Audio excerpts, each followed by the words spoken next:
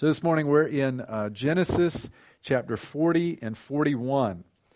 So settle down in your seat. This was going to be a long one. I'm just kidding, kind of. We'll see. We're in Genesis 40 and 41, and I'll read it in just a moment. Consider what would you think? What would it be like if you could tell the future by your dreams? You wake up in the morning, you had a dream, and then either you could interpret it or somebody else you knew could interpret it, and then you would know the future. You would know what would be ahead for the next, say, 15 years. What would you think about that? That would be kind of neat, wouldn't it? It would freak us out if it was real, though, right? I'll tell you about a crazy dream that I had. It's been about a year ago. Last November, and I only know it because I wrote it down to send it to someone. Otherwise, I forget them immediately. So if you have dreams and you're able to remember them and write them down and they're really weird, I would love to hear those. I love hearing those weird dreams. But last November, I had this dream, and Mitt Romney, so it was during the election stuff, it was right after the election. Mitt Romney was holding a press conference, and he was at the bottom of this mountain. And he began fighting his way up the mountain with a fencing sword. just fighting his way up, just taking out men left and right, took out a few guys. He finally made it to the top where there was this podium where he looks into the camera and begins announcing that he will take a cabinet position with the newly elected President Trump. And on the left side of the TV screen, so in my mind, I'm watching this on the TV, on the left side of the TV screen is pulsating this face, kind of coming out of the screen a little bit, kind of a creepy dream. And it was the face of President Trump. So the end of story. But if you could interpret that dream, what would that mean for the future, right? Think about those things. Well, taking it straightforwardly, I got the future wrong in my dream, right? Mitt Romney didn't take a cabinet position or anything like that. Or think about, the other weird dreams that we have. We know that, they're not interpreting the future for us. They may be, certain events that we're reviewing in our minds or something like that. I don't know the exact explanation of our dreams. Maybe some of them are so weird we don't want any explanation for them. But it does remind us that our dreams, don't tell the future. It reminds us of our lack of knowledge about the future, that's just something that's not going to take place. We are limited in our knowledge of current events and especially of future events. But it reminds us that God is not limited in His knowledge, that indeed He does know the future. Not only that He knows the future, but what? He controls the future. He is sovereign over all things, from the smallest event to the greatest event. God is in absolute control. God's sovereignty is seen even in the removing and raising up of leaders and kings, right? And He does this for a reason on this large scale. He raises up leaders for reasons. He takes down leaders for other reasons. We don't necessarily know what those purposes are, right? We don't know if it's He's choosing to bless a nation or curse a nation or bring judgment on a nation for these things that He does. We are limited in that knowledge as well. We don't know the purposes behind certain events. I've taken the title of our sermon this morning from Daniel 2:22, which says, He changes times and seasons. He removes kings and sets up kings. And this is what we see here in Genesis 40 and 41 as well. God is raising up Joseph from prison to a position of great power. And He's doing it for a purpose. He's doing it for a reason. And we see woven throughout these two chapters the sovereignty of God in bringing this about. His providence in taking Joseph and even taking him down to the pit, down to the prison, and then raising him up to a position of power. We find the reason toward the end, and even as we go throughout the rest of Genesis, we find the reason, one of the reasons, that God might use His man to provide for the Egyptians and all who were affected by this great plague, but ultimately to preserve His own people, to continue forward this plan that He had from the beginning, to continue forward His keeping of the promise to Adam in the very beginning, and to Abraham, and to Isaac and Jacob, to keep his promise that there would be an offspring who would come, who would save his people from their sins. So in chapters 40 and 41, we see how God raises up this leader. He lifts up Joseph from prison to power, from servant to second in command.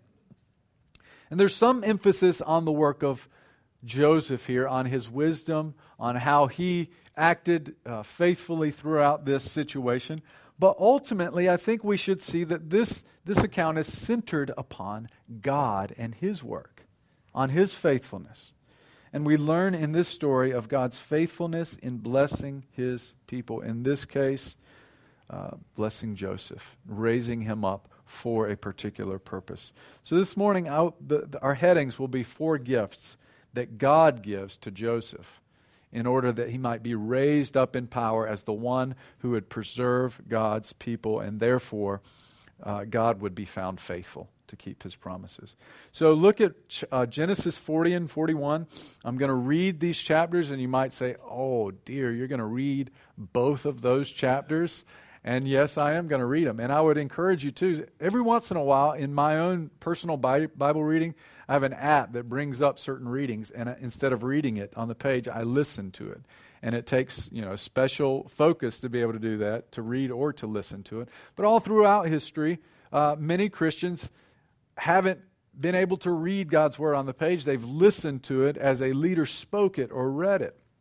And we know that God blesses the reading and preaching of His Word. And so we come to this reading, as long as it is, and we say, this is God's holy Word. This is not any other book.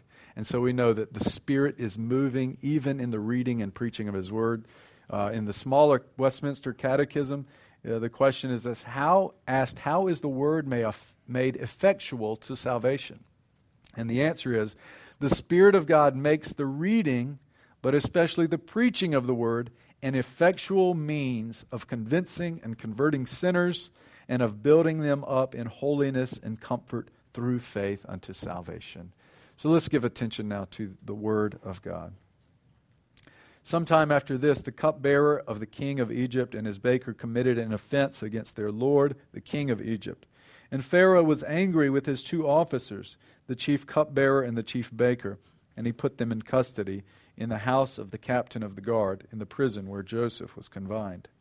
The captain of the guard appointed Joseph to be with them, and he attended them. They continued for some time in custody. And one night they both dreamed, the cupbearer and the baker of the king of Egypt, who were confined in prison. Each his own dream, and each dream with its own interpretation. When Joseph came to them in the morning, he saw that they were troubled. So he asked Pharaoh's officers who were with him in custody in his master's house, "Why are your faces downcast today?" They said to him, "We have had dreams, and there is no one to interpret them." And Joseph said to them, "Do not interpretations belong to God? Please tell them to me." So the chief cupbearer told his dream to Joseph and said to him, "In my dream there was a vine before me, and on the vine there were 3 branches. As soon as it budded, its blossoms shot forth, and the clusters ripened into grapes. Pharaoh's cup was in my hand, and I took the grapes and pressed them into Pharaoh's cup and placed the cup in Pharaoh's hand." Then Joseph said to him, "This is its interpretation. The 3 branches are 3 days. In 3 days Pharaoh will lift up your head and restore you to your office, and you shall place Pharaoh's cup in his hand as formerly when you were his cupbearer. Only remember me when it is well with you, and please do me the kindness to mention me to Pharaoh, and so get me out of this house.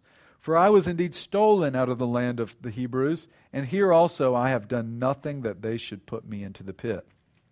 When the chief baker saw that the interpretation was favorable, he said to Joseph, "I also had a dream. There were 3 cake baskets on my head, and in the uppermost basket there were all sorts of baked food for Pharaoh, but the birds were eating it out of the basket on my head." And Joseph answered and said, "This is its interpretation. The 3 baskets are 3 days. In 3 days Pharaoh will lift up your head from you and hang you on a tree, and the birds will eat the flesh from you. On the third day, which was Pharaoh's birthday, he made a feast for all his servants and lifted up the head of the chief cupbearer and the head of the chief baker among his servants. He restored the chief cupbearer to his position, and he placed the cup in Pharaoh's hand. But he hanged the chief baker, as Joseph had interpreted to them. Yet the chief cupbearer did not remember Joseph, but forgot him. After 2 whole years, Pharaoh dreamed that he was standing by the Nile. And behold, there came up out of the Nile 7 cows, attractive and plump, and they fed in the reed grass. And behold, 7 other cows, ugly and thin, came up out of the Nile after them, and stood by the other cows on the bank of the Nile. And the ugly, thin cows ate up the 7 attractive, plump cows, and Pharaoh awoke, and he fell asleep and dreamed a second time. And behold, 7 ears of grain, plump and good, were growing on one stalk. And behold, after them sprouted 7 ears, thin and blighted by the east wind. And the thin ears swallowed up the 7 plump, full ears. And Pharaoh awoke, and behold, it was a dream. So in the morning his spirit was troubled. And he sent and called for all the magicians of Egypt and all its wise men. Pharaoh told them his dreams, but there was none who could interpret them to Pharaoh. Then the chief cupbearer said to Pharaoh, I remember my offenses today. When Pharaoh was angry with his servants and put me and the chief baker in custody in the house of the captain's of the guard, we dreamed on the same night, he and I, each having a dream with its own interpretation. A young Hebrew was there with us, a servant of the captain of the guard. When we told him, he interpreted our dreams to us, giving an interpretation to each man according to his dream. And as he interpreted to us, so it came about, I was restored to my office, and the baker was hanged. Then Pharaoh sent and called Joseph, and they quickly brought him out of the pit. And when he had shaved himself and changed his clothes, he came in before Pharaoh. And Pharaoh said to Joseph, I have had a dream, and there is no one who can interpret it. I have heard it said of you, that when you hear a dream, you can interpret it. Joseph answered Pharaoh, It is not in me. God will give Pharaoh a favorable answer. Then Pharaoh said to Joseph, Behold, in my dream I was standing on the banks of the Nile. 7 cows, plump and attractive, came up out of the Nile and fed in the reed grass. 7 other cows came up after them, poor and very ugly and thin, such as I had never seen in all the land of Egypt. And the thin, ugly cows ate up the first 7 plump cows. But when they had eaten them, no one would have known what they had eaten, that they had eaten them, for they were still as ugly at the beginning. Then I awoke. I also saw in my dream 7 ears growing on one stalk, full and good. 7 ears withered, thin, and blighted by the east wind sprouted after them, and the thin ears swallowed up the 7 good ears. And I told it to the magicians, but there was no one who could explain it to me. Then Joseph said to Pharaoh, The dreams of Pharaoh are one. God has revealed to Pharaoh what he is about to do. The 7 good cows are 7 years, and the 7 good ears are 7 years. The dreams are one. The 7 lean and ugly cows that came up after them are 7 years, and the 7 empty ears, blighted by the east wind, are also 7 years of famine. It is as I told Pharaoh. God has shown Pharaoh what he is about to do. There will come 7 years of great plenty throughout all the land of Egypt, but after them there will arise 7 years of famine. And all the plenty will be forgotten in the land of Egypt. The famine will consume the land, and the plenty will be unknown in the land by reason of the famine that will follow, for it will be very severe. And the doubling of Pharaoh's dream means that the thing is fixed by God, and God will shortly bring it about. Now therefore let Pharaoh select a discerning and wise man, and set him over the land of Egypt. Let Pharaoh proceed to appoint overseers over the land, and take 1/5 of the produce of the land, in Egypt during the 7 plentiful years. And let them gather all the food of these good years that are coming, and store up grain under the authority of Pharaoh for food in the cities, and let them keep it. That food shall be a reserve for the land against the 7 years of famine that are to occur in the land of Egypt, so that the land may not perish through the famine. This proposal pleased Pharaoh and all his servants. And Pharaoh said to his servants, Can we find a man like this in whom is the Spirit of God? Then Pharaoh said to Joseph, Since God has shown you all this, there is none so discerning and wise as you are. You shall be over my house, and all my people shall order themselves as you command. Only as regards to the throne will I be greater than you." And Pharaoh said to Joseph, "See, I have set you over all the land of Egypt." Then Pharaoh took his signet ring from his hand and put it on Joseph's hand, and clothed him in garments of fine linen, and put a gold chain around his neck. And he made him ride in his second chariot. And they called out before him, "Bow the knee." Then he set him over all the land of Egypt. Moreover, Pharaoh said to Joseph, "I am Pharaoh, and without your consent no one shall lift up hand or foot in all the land of Egypt."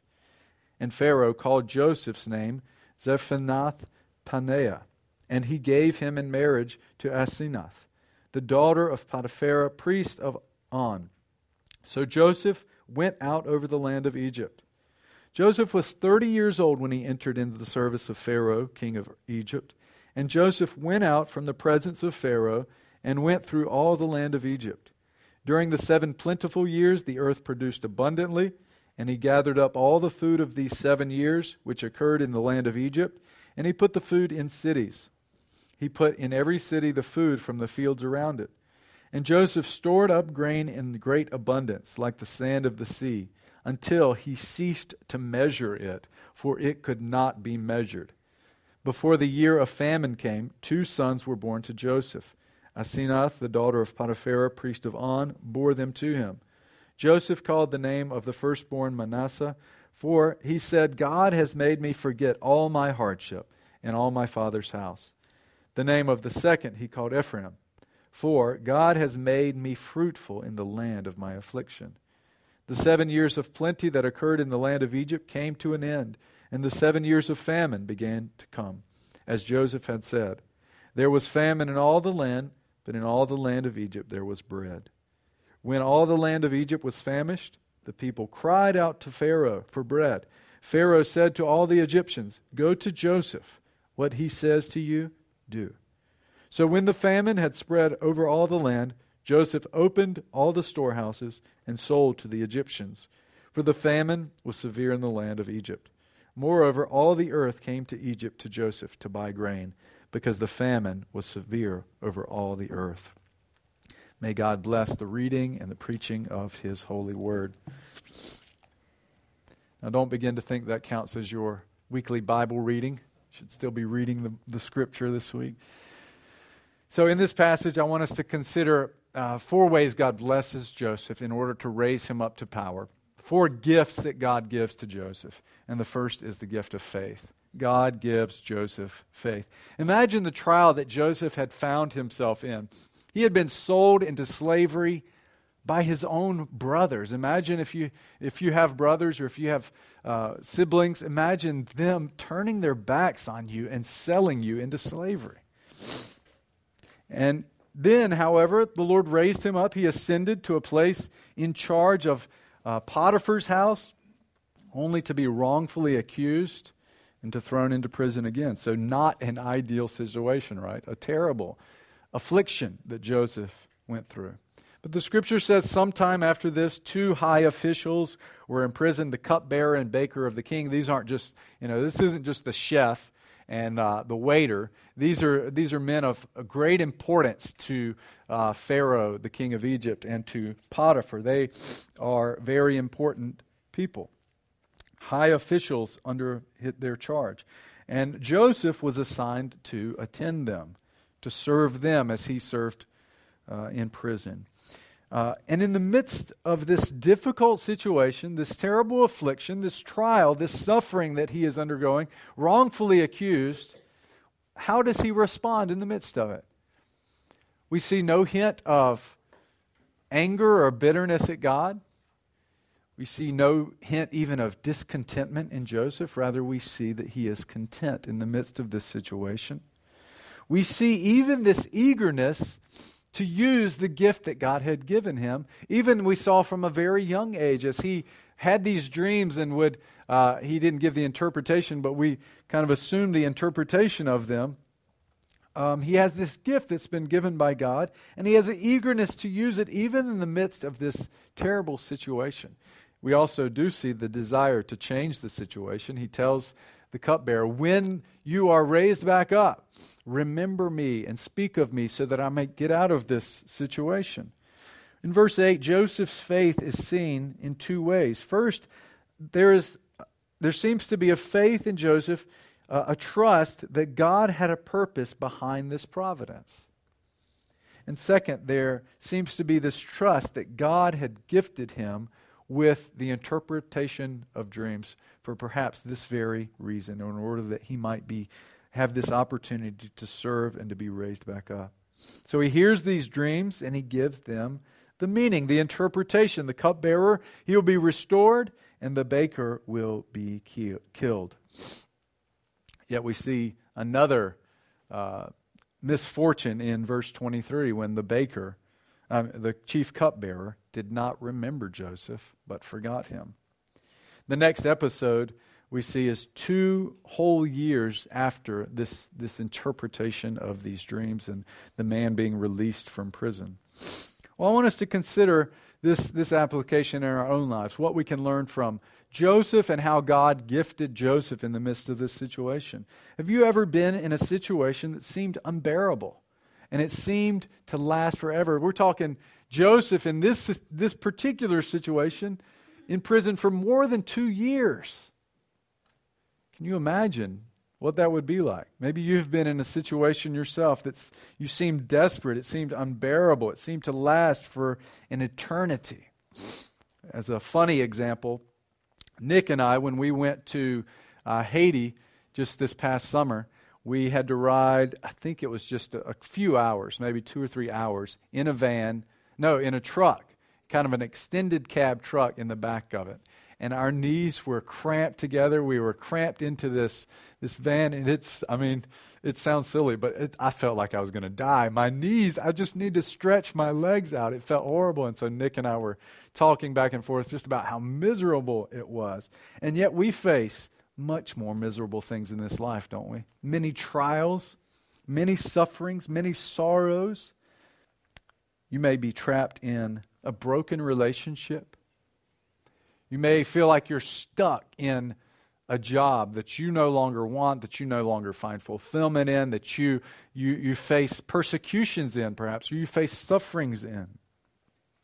Maybe you're in the midst of financial stress, and you're not sure how to get out of it, or it seems like it will never end, the difficulties that you face, or emotional stress. Maybe you're facing poor health or pain. And I want to encourage you with the words of James first, who says, "Consider it joy, my brothers and sisters." This is one who is not unacquainted with suffering himself. "Consider it joy, my brothers and sisters, when you go through various trials. For you know that the testing of your faith produces endurance. And let endurance have its perfect result, so you may be perfect and complete, lacking in nothing." Consider also in Acts chapter 14, verses 21 and 22. It's talking about the apostles, the disciples who were preaching the gospel. And what happened to them? It seemed like at every turn they were imprisoned, they were beaten, they were persecuted for proclaiming the gospel. And it says here, when they had preached the gospel to that city and had made many disciples, they returned to Lystra and to Iconium and to Antioch, strengthening the souls of the disciples, encouraging them to continue in the faith, and saying that through many tribulations we must enter the kingdom of God. Right? This is the truth of what this life holds for us. We know that as believers, our life doesn't get easier when we come to faith in Christ. Often it gets more difficult. We face troubles and trials and difficulties. So in the midst of your difficulties, ask God for faith. Ask God for faith in the midst of your difficulties. Ask God to give you faith as He gave it to Joseph, that you might have contentment in the midst of your suffering, that you might have a readiness to serve even in the midst of your difficulty, that you would have endurance to push through in faith in God. So God gives Joseph faith in this episode. He also gives Joseph revelation, as Lindsay pointed out this morning. God gives Joseph, Pharaoh as well, he gives his revelation. That means he is revealing himself to his people. The idea there is as if something's hidden behind a curtain, and he draws back this curtain to allow us to see and understand. So first, he interprets the dreams of the cupbearer and the baker in prison. And then second, he is to interpret this dream of Pharaoh.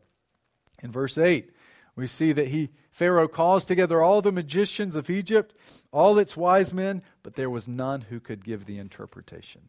None who could give the meaning to Pharaoh.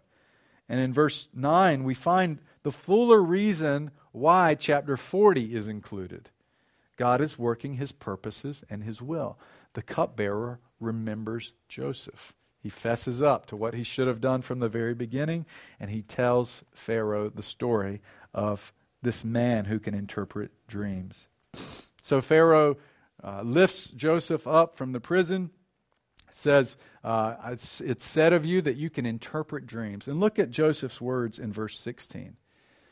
This faith in God still there. It's not faith in himself and his own ability to interpret dreams. He says, it is not in me. God will give Pharaoh a favorable answer. In other words, giving the meaning of dreams isn't a work of Joseph by himself. It is a work of God in revealing and showing Joseph the interpretation. Verse 25, Joseph tells Pharaoh, God has revealed to Pharaoh what he is about to do. Also in verse 28, God has revealed to you what he is about to do. And Joseph, by revelation given by God, is able to give the meaning of the dreams. We see in verse 39, even Pharaoh acknowledges that God has shown him all of this. So what is the interpretation? That there will be 7 years of plenty followed by 7 years of horrible famine. Verse 32, Joseph says, the doubling of Pharaoh's dream means that this thing is fixed by God. And God will shortly bring it about. Just kind of a side note, note all of the doubling in the story itself. The author is wanting to make this point. This is God's work.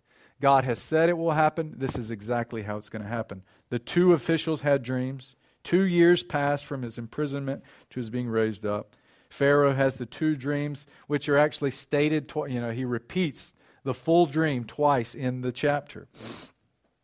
The complete sovereignty of God over all of creation and history is declared in just this simple doubling that the author gives us here. The thing is fixed and it will surely come to pass. This reminds us, though, the story reminds us of another who received revelation and was able to interpret dreams. As Lindsay intentionally told us, it was Daniel, right? Daniel has to not only interpret the dream, remember, what does he have to do? He has to tell the king what the dream is. So imagine somebody having a dream and say, tell me what my dream was and give me the interpretation of it. That's ridiculous. No one can do that. Well, Daniel does it by the revelation of God. He is a prophet of God. He is one speaking the words of God and giving revelation. And in Daniel 2, 20 through 23, a little bit of what we read earlier, Daniel says, blessed be the name of God forever and ever, to whom belong wisdom and might. He changes times and seasons. He removes kings and sets up kings. He gives wisdom to the wise and knowledge to those who have understanding. He reveals deep and hidden things. He knows what is in darkness, but the light dwells with him. It is said of Daniel, Daniel chapter 5, that he is a man in whom the Spirit of the Holy God dwells. A man who has the wisdom of God. And here of Joseph, it is said that he is a man in whom is the Spirit of God. Without this revelation to Pharaoh and to Joseph, all Egypt will die. All who are affected by this plague will die.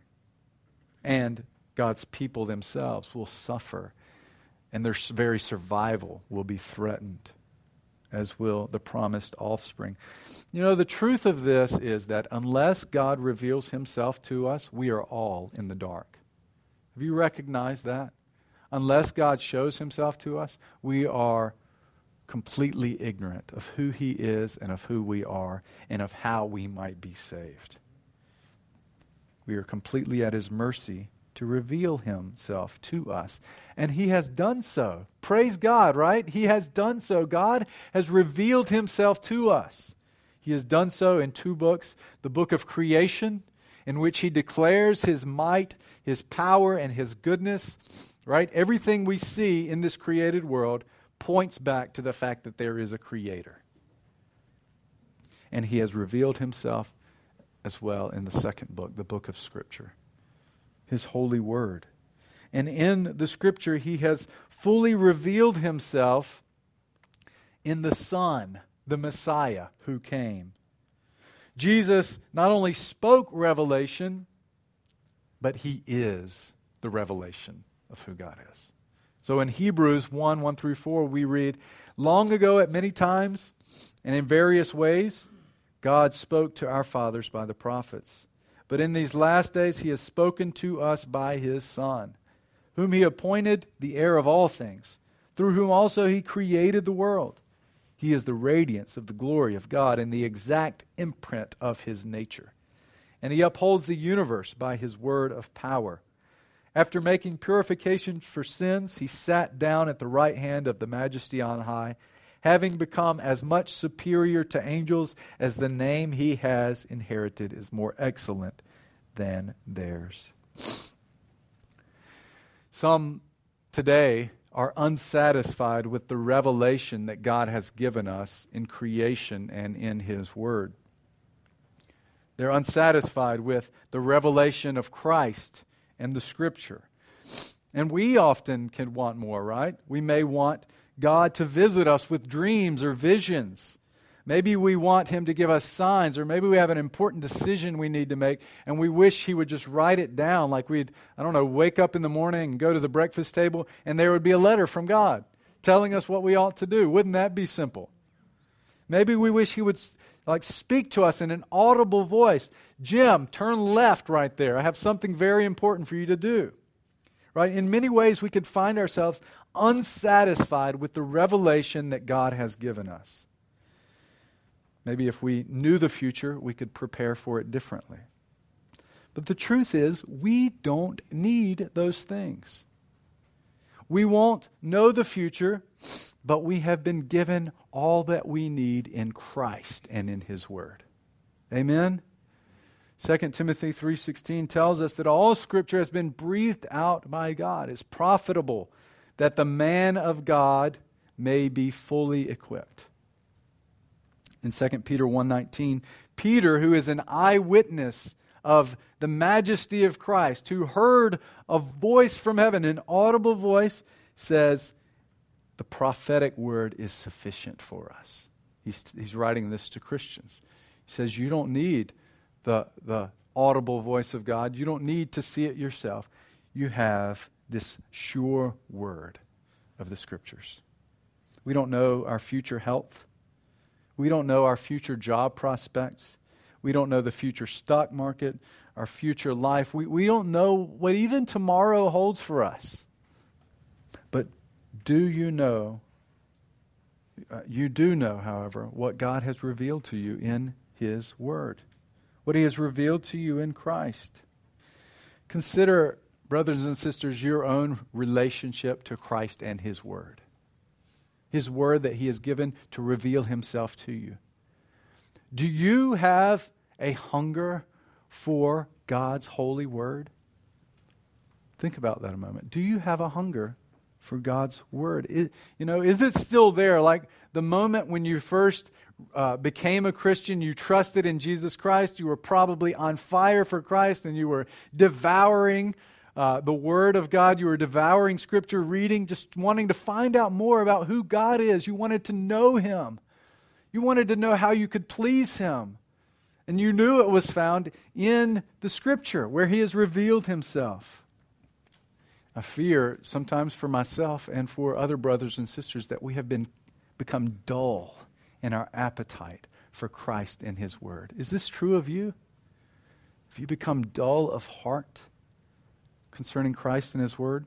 Psalm 119:70 speaks of the enemies of God and then speaks of the man of God. It says, their heart is unfeeling like fat. but I delight in your law. I delight in your law. You know, such dullness to Christ and his word is a deep and serious sin, brothers and sisters. To be dull of heart towards the things of God, how could we? How could we be uncaring about Christ and his word? Oh, that we would be like the psalmist, delighting in the law of God. Oh, that we would follow in the example of Christ our Savior, who said, man shall not live by bread alone, but by every word that comes from the mouth of God. Who says, it is my food to do the will of God. God gave Joseph faith, and he gave him revelation. And third, God gives Joseph wisdom. Notice in verses 33 to 36 how Joseph responds. How Joseph responds. He gives the interpretation. It's almost humorous. And then he says in verse 33, now let Pharaoh select a discerning and wise man. Who could that be? And set him over the land of Egypt. And then he gives his own, from his own wisdom, he gives, here's what you should do. He goes ahead and inserts this in there. Let Pharaoh proceed to appoint overseers over the land and take 1/5 of the produce of the land of Egypt during the 7 plentiful years. Let them gather the food so that they'll be ready for the plague. The food shall be a reserve. He has all these plans in his own mind. He's giving these plans to Pharaoh, even as he's saying you ought to select a wise man. He knew not only how God was going to work, but he also knew how to apply this knowledge to the situation. This is what wisdom is. Understanding revelation from God and then being able to make application into one's life. Even Pharaoh in verse 37 through 39 acknowledges a special gifting of God. This is one in whom is the Spirit of God himself. God gives Joseph wisdom. In this case, for the sake of the nations and for God's people and his offspring. This is a situation of epic proportions in the history of the world and in the history of God's people. This hinges on Joseph's right application of wisdom to the situation. But why on earth would God care about my situation enough to give me wisdom? My situation is nothing like Joseph's and his opportunity to preserve God's people. Why would he care about me? Maybe you've considered this. As grand as God is, as mighty in his majesty, why would he care about a single individual in all of history, in all the world, out of millions and millions and millions of people? Why would he care? Well, we read in the scripture that God cares for birds and lilies. He cares for the flowers of the field. He cares for the sparrow. And Jesus says, how much more will he care for you, who are his children? You know, God is not limited in his ability to care for individuals like we are.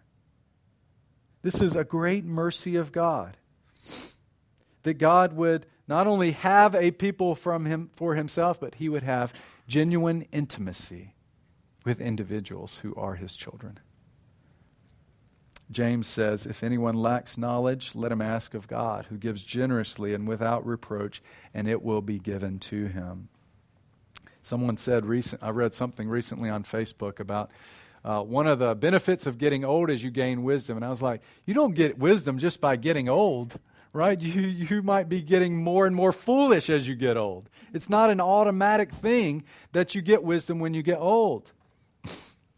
It is if you pursue the wisdom of God. If you receive the wisdom of God. Now, I'm not saying our older members don't have wisdom. They do have much wisdom. We have much to learn from older adults in our society, and we have too often looked to the young to set standards and to set trends. We rather should value those who are old in the faith. But we get wisdom by asking from God. And by pursuing knowledge of him in his revelation, in his word. We get wisdom through his revelation in the scripture as we walk together on this journey of faith. Too often, however, we have spurned the wisdom of God.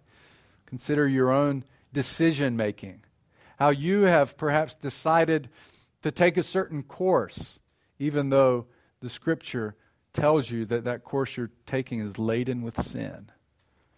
And don't you make excuses? Don't you justify yourself? Even though, you might say, even though I know, the Bible says this, my situation's a little different, and, it makes sense for me right now to do it this way. Teens and children, you're going to be faced with this. You're going to be faced with hearing the wisdom all around you of your peers, of adults who aren't believers. You're going to be tempted to receive that wisdom rather than to trust in the wisdom that God gives in His Word. All of us are tempted to do that. And yet wisdom is found as we gather together to be addressed by God Himself. In the reading and preaching of His Word, God is addressing us, brothers and sisters, and He gives us wisdom day by day, week by week, year by year, and we learn wisdom together. Moving to the last point, finally God gives Joseph joy. So Pharaoh appoints Joseph as that wise man over all the land of Egypt. According to your command, Pharaoh says, all the people shall kiss the ground before you. Only Pharaoh is greater than Joseph. He gives him his signet ring, clothes of a king, jewelry of a king, of the chariot of a king. People bowed down to him as a king. He's given a wife. He has success in his plans. So much grain they couldn't even measure it anymore. He has children. Verses 51 and 52. There is Manasseh, for God has made me forget all my hardship in my father's house. And there is Ephraim, for God has made me fruitful in the land of my affliction. And all the world has food in the midst of famine and provision for those who came to Joseph to buy it. God gave Joseph joy in his land of affliction. And God gives His people joy as well. In the midst of any circumstance that we face, God undergirds us and strengthens us with great joy. So do you have joy, the joy that God has promised you, because you are a part of His people? But consider the different angle that our joy is from Joseph's. Although he had a deep and abiding joy in God as his strength, he also experienced many blessings physically. But our joy is found in Christ alone. Our joy is not found in being exalted to the highest place of power and honor. It is not found in clothes or jewelry, not in a fancy, expensive ride. It's not in having others bow down to us. It's not ultimately even in the families that God has given us. Do you hear me? We do have joy in God's good gifts of family, and perhaps that is the greatest gift we could have. But ultimately, our joy is not in any of these things, success in our plans, anything that this world could provide for us. And it is a great sin to find our ultimate joy in any of these things. Our joy is Christ alone. The promise to Adam was, your offspring will crush the head of the serpent. To Abraham, through your offspring, all nations will be blessed. And one reading this book for the first time through might think, perhaps this is Joseph. He is the offspring of Abraham. He is the offspring of Adam. He is the one who will rescue God's people. And he does for a time. But Joseph soon ends up forgotten by Pharaoh himself. And God's people are enslaved for hundreds of years. Joseph is not the promised seed, yet he points to the promised seed. Jesus is the greater Joseph. He didn't start at the bottom and wasn't raised up to the top. He started at the top, equality with God, and came down in humility. When he came, he didn't arrive in a fancy road. You remember how he rode into Jerusalem? On a donkey. Humble. He was stripped bare and only wore a crown of thorns. He was clothed in wounds and bruises from those who beat him.